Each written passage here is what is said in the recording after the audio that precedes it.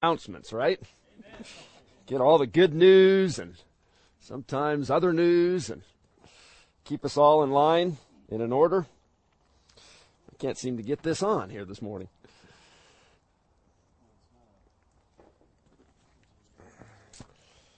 Well, how is everybody after their first full day? Sleeping on those soft, comfy beds with that miracle foam rubber, whatever that is, that returns to its spot and is about that thick, right? We used to do quite a bit of backpacking in Colorado, and your pack weight is very critical, you know, and so you have these little pads, and that was one of the things you took into consideration, and they just make them thinner and shorter and, you know, etc. Pretty soon you hardly feel like you're carrying anything, but you really don't feel like you're sleeping on anything. Let's turn to 1 Corinthians chapter 1 this morning. Before we read a portion there, I just wanted to give just a bit of a review. We're thankful again to be able to be here and to take up some of these words of the Lord Jesus. And I have to give you a warning. There's a red warning label on Scripture every time we come to it, because we may just fall deeper in love with the Lord when we spend time there. And we may just be a bit more obedient, we trust. And we continue to look for His direction in it. Now, I don't know whether or not you did receive an outline, but we spent a bit of time in Matthew 28 yesterday, looking at this commission that at least was titled here of adoration and of gospel commitment. And spent a bit of time also on the centrality of the person of the Lord Jesus, on the priority of Him in our life, the priority of His person, and then the preeminence of His power. That all power has been given unto Him in heaven and in earth. You notice it's a gift, don't you? All power has been given. What an order. You know, we find that the Lord Jesus in His position, if you can state it that way, in the Godhead, is the one that receives. And as He was here on the earth, He received the words that He spoke and the actions and the works that He did. And even in this case, we read of that tremendous order, that this power has been invested or has been given unto the Lord Jesus Christ. And we also spent just a bit of time noticing where these disciples went, how they confronted the Lord Jesus, and what their response to the Lord was. That it came in two different ways. One was absolute worship, and the second was a hesitation, a certain amount of doubt. And it came to my mind this morning the man Thomas, who we sometimes call Doubting Thomas. I'm not sure that's exactly right. Thomas was one of these forthright individuals, and he just said what was on his mind, and you might better call him Honest Thomas. But Thomas, you might say, doubted for a moment himself. But he gave one of those tremendous statements regarding the Lord that we really don't find any higher in all of Scripture. And when all of his doubts were answered lovingly by the Lord, he says, "My Lord and my God," doesn't he? Now, God can't be anything greater than God, but He ought not to be anything less either. And unfortunately, the world around doesn't really see Him as that. They don't hold Him up to what He ought to be as God.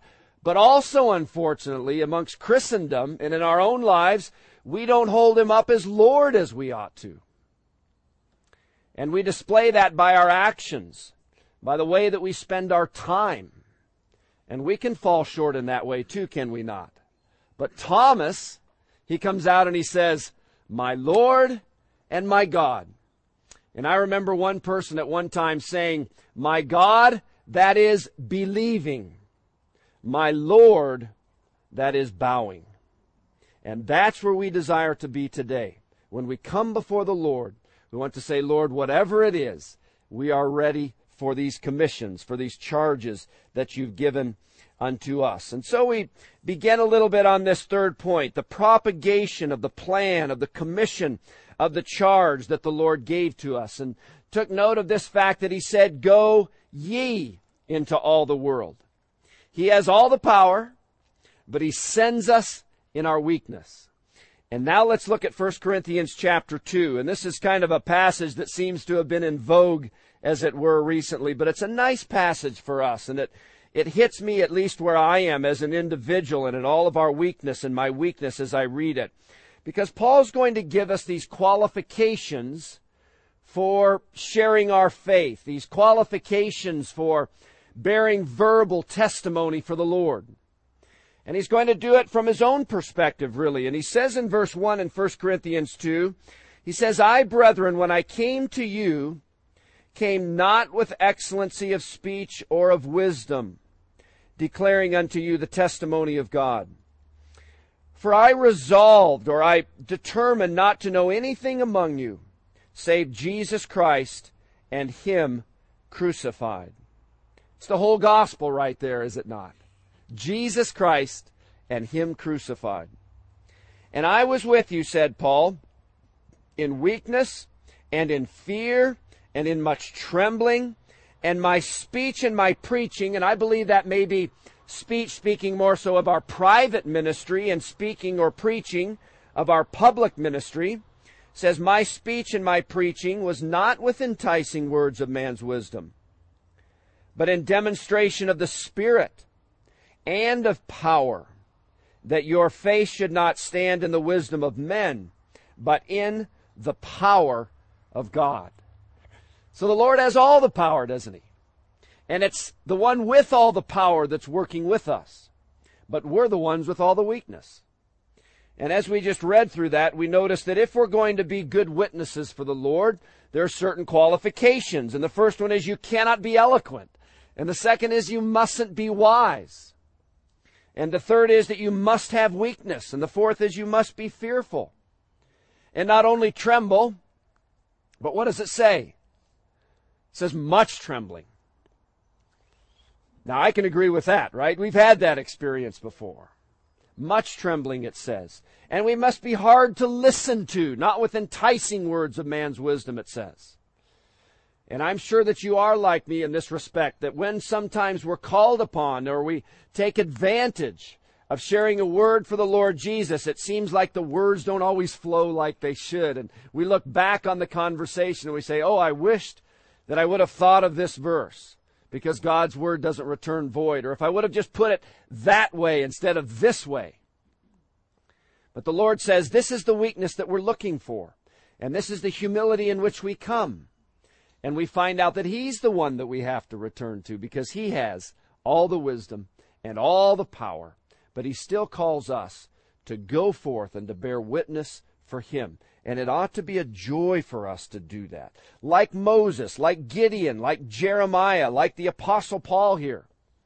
We have this weakness, but the Lord used them, and we trust that He can use us as well. And so the practical end of it is that evidently the Lord felt like you were just exactly what He's looking for. When He's looking for witnesses for the glorious gospel, He says, you are just exactly what I'm living for and what I'm looking for.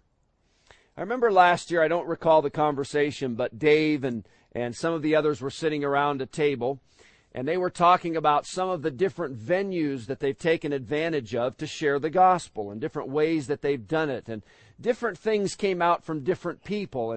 And you realize that the Lord can design a place and a ministry for every last person amongst us.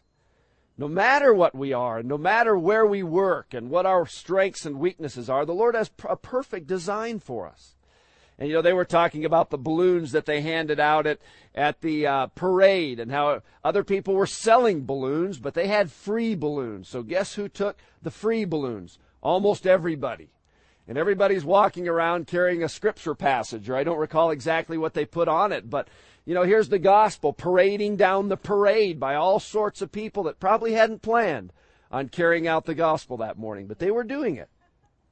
And they were just carrying their balloons proudly, I'm sure, especially children. But right there is a scripture verse. And I believe Dave also made mention of wrapping gifts toward Christmas time for free.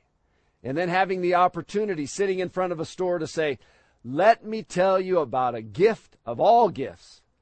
And it doesn't cost you anything, but it costs your Lord and God everything. and things like that. They were talking about writing on water cups, putting verses on water cups, and then handing it out when great crowds gathered, or whatever the circumstance may be. The Lord can custom fit and custom design and promises to do it.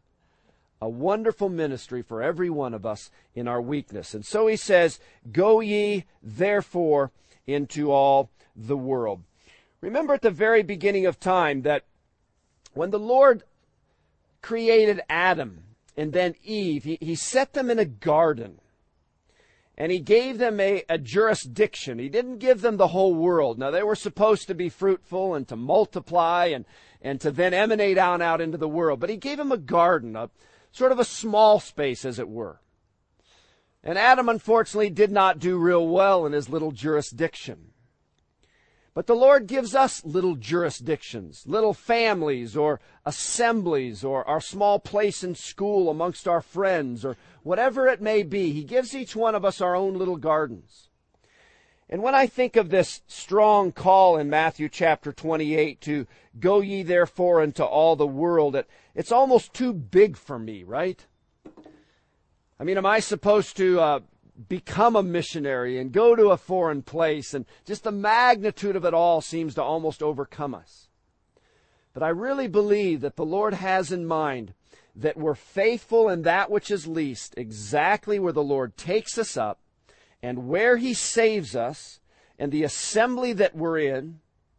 And if He desires something a little bit larger, you will not be able to hang on to that little garden. If you do it for all you're worth, He'll pull you right out and put you where you need to be when the timing is right. I remember sitting around the table as we're out in California with Mr. McDonald. He was only in our home maybe once or twice. Out in Colorado, we don't get a lot of people coming through. We're a little bit on the edge of things out there, but I can remember him sitting at our table and telling us about he had just been on a missions trip. And one of the things that he stated was this, that you wouldn't believe how many individuals are out on the mission field that probably should not be there. And I don't recall exactly what he said. I was young, but you begin to think things through in your mind. I know of occasions where young people had in mind that they wanted to do a certain job and they were unable to get that job. And then they were finished with school and it's almost as though they didn't know what else to do. And so they just said, I'm going to go on a mission somewhere. And they end up somewhere in the world and the maturity is not there. And the preparation is not there. But the Lord has for each one of us a very wonderful place. And wherever He saved us, we want to be faithful in that place, do we not? To do whatever it is that the Lord asks of us. And to step by step, we trust by the Lord's grace to begin to learn the Word and to mature and to grow and to gain a strength that the Lord may be able to use on a little wider platform sometime in the future. I remember Boyd Nicholson, it comes to mind, telling a story about going into a home that he knew quite well, and he was having dinner there, and he was talking with a young lady who had always for years said that she wanted to go to a certain place and be a missionary in that place. And she was sort of feeling him out on that end. What does he know about it? And so forth. And she was talking about her desire to go out in the field in that certain place. And he finally, at the end of the conversation, simply said this. He said, I've been in this home many times, and I just have to say very clearly and very straightforwardly this, that when I come to this house, I happen to know that it's your mother that fixes my bedroom and makes everything just right. And I happen to have seen, as I've been here, that not once have you ever lifted a finger to pick up a plate or to wash a dirty dish, or to do any of these other things. But you've always just kind of sat there and wanted to talk about certain things, but you haven't taken to task these things that are right at your hands, the simple, supposedly mundane. We don't know what reward's going to be there in the future for those that do that day after day and serve. We know it's going to be great because the servant is the one that's the least. But he had to tell her that she wasn't ready, because she wasn't willing to pick up on the little things and to be faithful right where she was. And the Lord's going to call us, but when He calls us, it'll be so vivid that you will not be able to help but, you can't miss it, right? I know of, again, a number of circumstances where, in one case, in our own assembly, a young couple just had an idea that they really wanted to go somewhere, but there was very little preparation, and the timing didn't seem to be there. And I'll tell you what, if you really have a desire and you feel like the Lord has laid it on your heart, you can learn the language, can't you? And you can do it quietly and see what the Lord does with that. And you can learn about that country or that place or those peoples, and you can do it without sharing it with anybody. And you can with joy labor right where you are and do it year in and year out and year in and year out. And pretty soon, the Lord will open a door, if it's His desire, such that instead of you going up and beseeching the elders to say, will you send me out, they'll be coming to you out of the blue. And they'll be saying, we feel like the Lord would have this for your life. And then you say, we're ready, because we know it's the Lord, right? It's the Lord. And so He's the one that calls here in Matthew chapter 28. I guess we better turn back there. But He's the one that says, go ye therefore. And when He calls, there will be no mistake. Look then next. The prominence of the precepts of the Lord. He says, you go, in verse 19, and teach all nations, baptizing them in the name of the Father, and of the Son, and of the Holy Ghost, teaching them to observe all things, whatsoever I have commanded you, and lo, I am with you always, even unto the end of the world, or unto the end of the age. Now, this little word for teach in verse 19, and the one that is used at the very beginning of verse 20 are different words.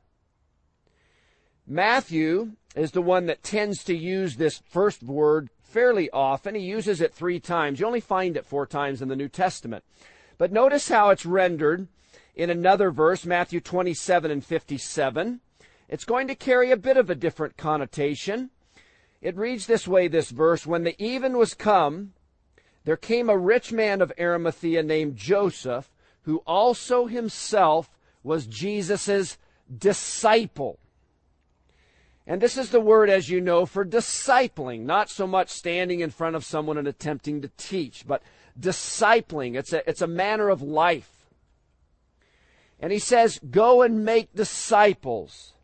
Teach them, yes, but do so in a much deeper way, an instruction. It's an investment of time and an investment of life in that other person, that they too might be disciples of the living God. And so he says, go and disciple. And then he says that they might observe in verse 20, all things whatsoever I have told you. And so there's this second word now for teaching in verse 20, which is the one that we're more used to maybe. Just sharing, instructing in a way that, maybe you've never heard it put quite this way before. But the verbal interchange maybe as opposed to that life investment. But he includes them both, doesn't he? And he says, to observe whatsoever things I have commanded you. Now notice the ordinance, if we want to put it that way, that the Lord brings up. Remember, these are succinct little summaries almost that the Lord is giving to His disciples in these final days. 40 days, we realize, but in this time between His crucifixion, resurrection, and ascension. And He doesn't necessarily speak about Bible study or about the Lord's Supper or the meetings of the church or some of these things. He knows that they will follow on. But He talks to this specific statement. He says, go ye therefore and make disciples. And what's the next phrase? What he seems to draw out is this idea, to baptize them in the name of the Father and of the Son and of the Holy Ghost. It's this idea of baptism, this instruction toward baptism, this ordinance that the Lord has given, that He draws on here. And He says, you go and make disciples and you baptize them. There's something about baptism that changes things, I believe, in the Christian's life. There's something about baptism that stands you forth now, once and for all, publicly, as a witness and a witnesser for the Lord Jesus Christ. There's something about baptism that says in your life that you desire to be obedient to the Lord right off the bat. And come what may, my faith is in the Lord. And you may be young in the Lord, and you may not fully understand every aspect of baptism. You've never done a study on it, and the times that it seems to be sort of pictured in the Old Testament, and all of its meanings in the New Testament, and the meaning of the Word and all of these things. The Lord doesn't ask that, does He? But you know from your Scripture reading, and perhaps from the person that shared the gospel with you, but that this is something that the Lord desires in your life. And you say, I want to honor the Lord and obey Him in baptism. In Turkey, there were 2 men that were saved because of the labors of a missionary there after many years, decades of work. And they were saved many years before this happening. And there were no issues really in their life with their families or with those in surrounding. After a few years, they decided they wanted to get baptized. And the evening that they were baptized, both of their wives fed them ground glass, and they passed away that night because they stood up and made a public testimony for the Lord. And that seemed to make all the difference. And their own wives took their lives. When you stand for the Lord, it does make a difference, does it not? And it takes on a certain responsibility. You say before the world, I am yours, and I want the world to know it. And from that point on, you really do desire to stand for Him. And I think it should be something which occurs almost immediately after you're saved. Look at Acts, right? And do your study sometime. Write down those simple question, one-word statements. How were they baptized? And when? And where? And those kinds of things. And pretty soon you find out, boy, they were saved and they were baptized, weren't they? And probably occasionally you might have to rebaptize someone because maybe they really weren't saved. Or you might have a wet unbeliever once in a while. But in most cases, the person starts right out and they say, Lord, I desire to follow you in obedience. And the Lord says, you go baptize them. And there is one thing that I'm thankful for as a testimony almost in all the churches in the world. And in spite of how they may practice it, in spite of at what age they may do it, you still tend to find this statement that they say that they baptize in the name of the Father and of the Son and of the Spirit or of the Holy Ghost. And that's at least a testimony, isn't it? That they're being baptized for the Lord Himself. And so this is what he seems to draw out in this case, this idea of baptism and its critical importance and what a privilege it is to stand forth in baptism. Look at this next statement now in verse 20, this promise of His presence at the end, teaching them to observe all things whatsoever I have commanded you, he says. And lo, I am with you always, even unto the end of the age, or unto the end of the world. The tremendous promise of the presence of the Lord in every circumstance. If we're here at Yosemite, if we're chattering our teeth and knees when we're sharing the gospel, when we're in the midst of a test when we're young and we feel like everything just fled from our mind that we've been studying, whatever it is, we know the Lord's there. And He's there to help in every circumstance. And He never leaves. It's in perpetuity. We know He's going to be there all the days, but there's never even a moment of time when the Lord is not there. And if you feel like the world is pressing in around you, there's one person who's always closer, and that's the Lord Himself, because we live at the very foot of the throne of God, and we live engulfed in the presence of the Lord Himself. And He says, lo, I am with you always. Remember in 2 Kings chapter 19, a king by the name of Hezekiah, and surrounding him and his city are all these Assyrians. And they send him a letter basically telling him what they're going to do to them when they take them over. And he takes this letter and he spreads it out before the Lord. And he says, Lord, do you hear what they're saying? Do you see what they're saying? Do you take note of it? But in his prayer he says, Thou art the God that made the heavens and the earth. Well, now there's a statement. There's a recognition. And he knew, did Hezekiah, that God was there. And he could trust in the Lord, couldn't he? And amazing what the Lord did for him that day. The peace that passes all understanding. He could commit it unto the Lord. And if Hezekiah was the one that writes Psalm 121, he says, I will lift up mine eyes unto the hills. From whence does my help come? Well, the Lord isn't necessarily in the hills, is he? The enemy was in the hills, and he lifts his eyes up to the hills, and he sees the Assyrians just covering him like the grasshoppers. But he says, where does my help come? My help comes from the Lord, who made the heavens and the earth. And I love how in that little book, kind of right before we get to the poetical books, where Nehemiah is coming before Artaxerxes, and he always calls him these high names when he steps into his presence. And when he verbally speaks to Artaxerxes, he says, O king. And he uses these very formal words. But when he then turns and bows in prayer to the Lord, he says, this man, he says. Just a man. He may be a king on a throne, but he's just an ordinary man. And you see an idea of the magnitude of God, who is above everything, maker of heaven and earth, invested with all power. And it's this one that is with us all the way into the ages. The Lord working with them. The Lord's intrinsic nature is to serve, isn't it? And when he framed the universes, as the framer of the universes, he then came into it. And he bore a carpenter's apron. And he picked up a carpenter's hammer. And he went about ministering and serving. And we know the Lord's going to be serving.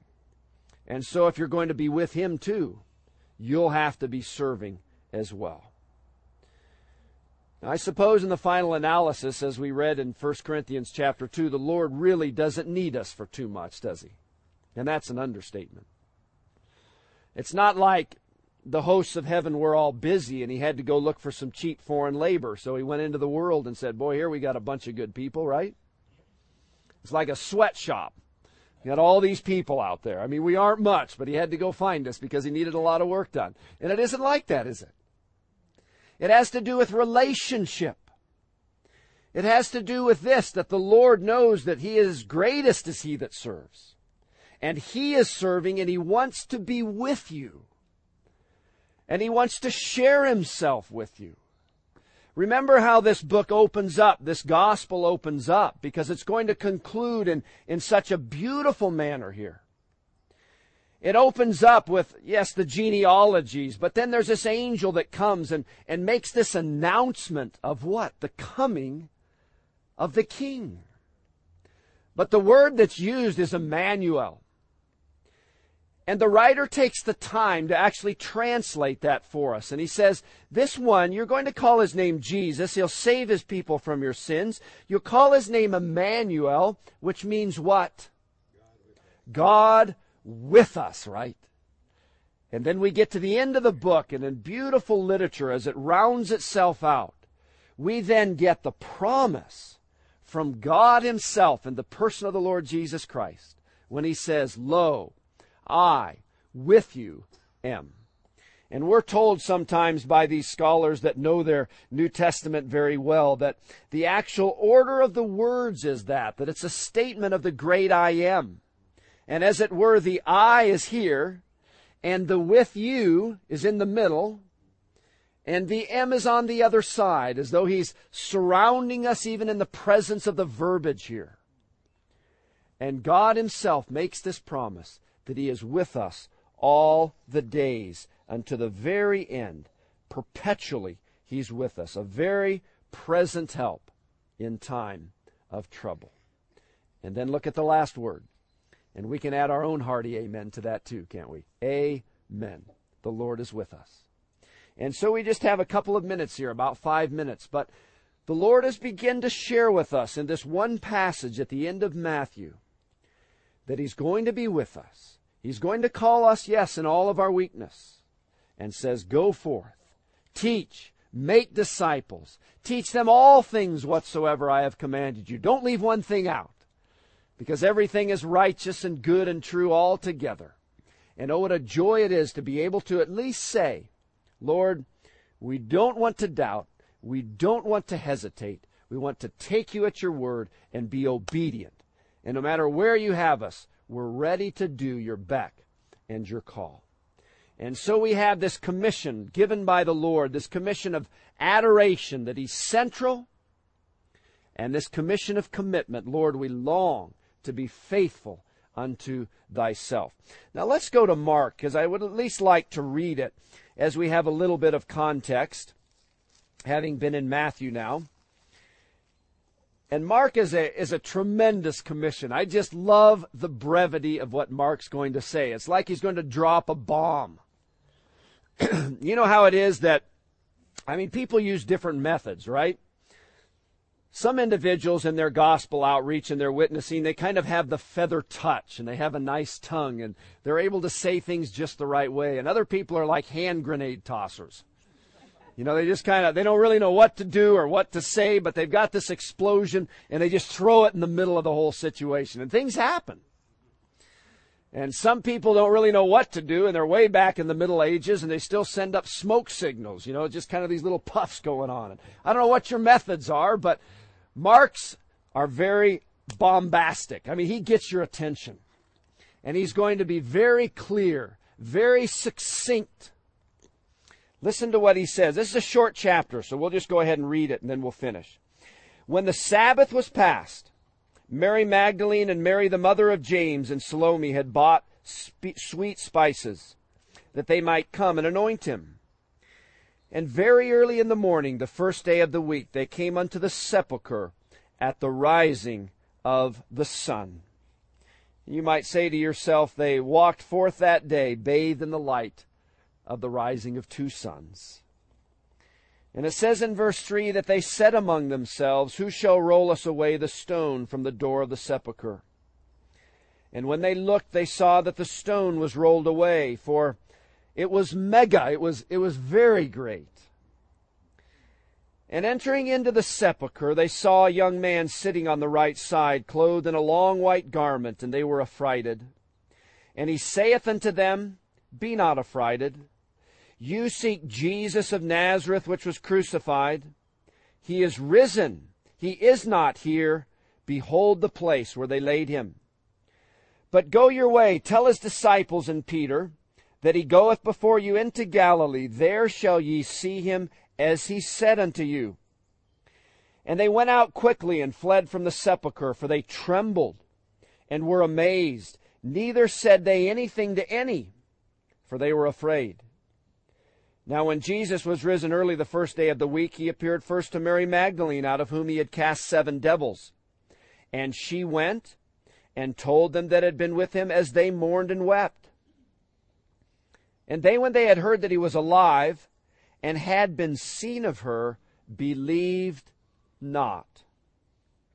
After that he appeared in another form unto 2 of them, as they walked and went into the country. And they went and told it unto the residue. Neither believed they them. Afterward he appeared unto the 11, as they sat at meat, and upbraided them with their unbelief and hardness of heart, because they believed not them which had seen him after he was risen. And he said unto them, go ye into all the world, and preach the gospel to every creature. And here's the passage that we're going to be taking up specifically. He that believeth and is baptized shall be saved, but he that believeth not shall be damned. And these signs shall follow them that believe. In my name shall they cast out devils. They shall speak with new tongues. They shall take up serpents, and if they drink any deadly thing, it shall not hurt them. They shall lay hands on the sick, and they shall recover. So then after the Lord had spoken unto them, he was received up into heaven, and sat on the right hand of God. And they went forth and preached everywhere, the Lord working with them, and confirming the word with signs following. And again we say, amen, with the writer. So I would just encourage you, as you have time, to enjoy reading progressively through these last final chapters of the Gospels in that first chapter in Acts. You'll enjoy doing it one after another, and I know the Lord will bless that time. Gary, Dave.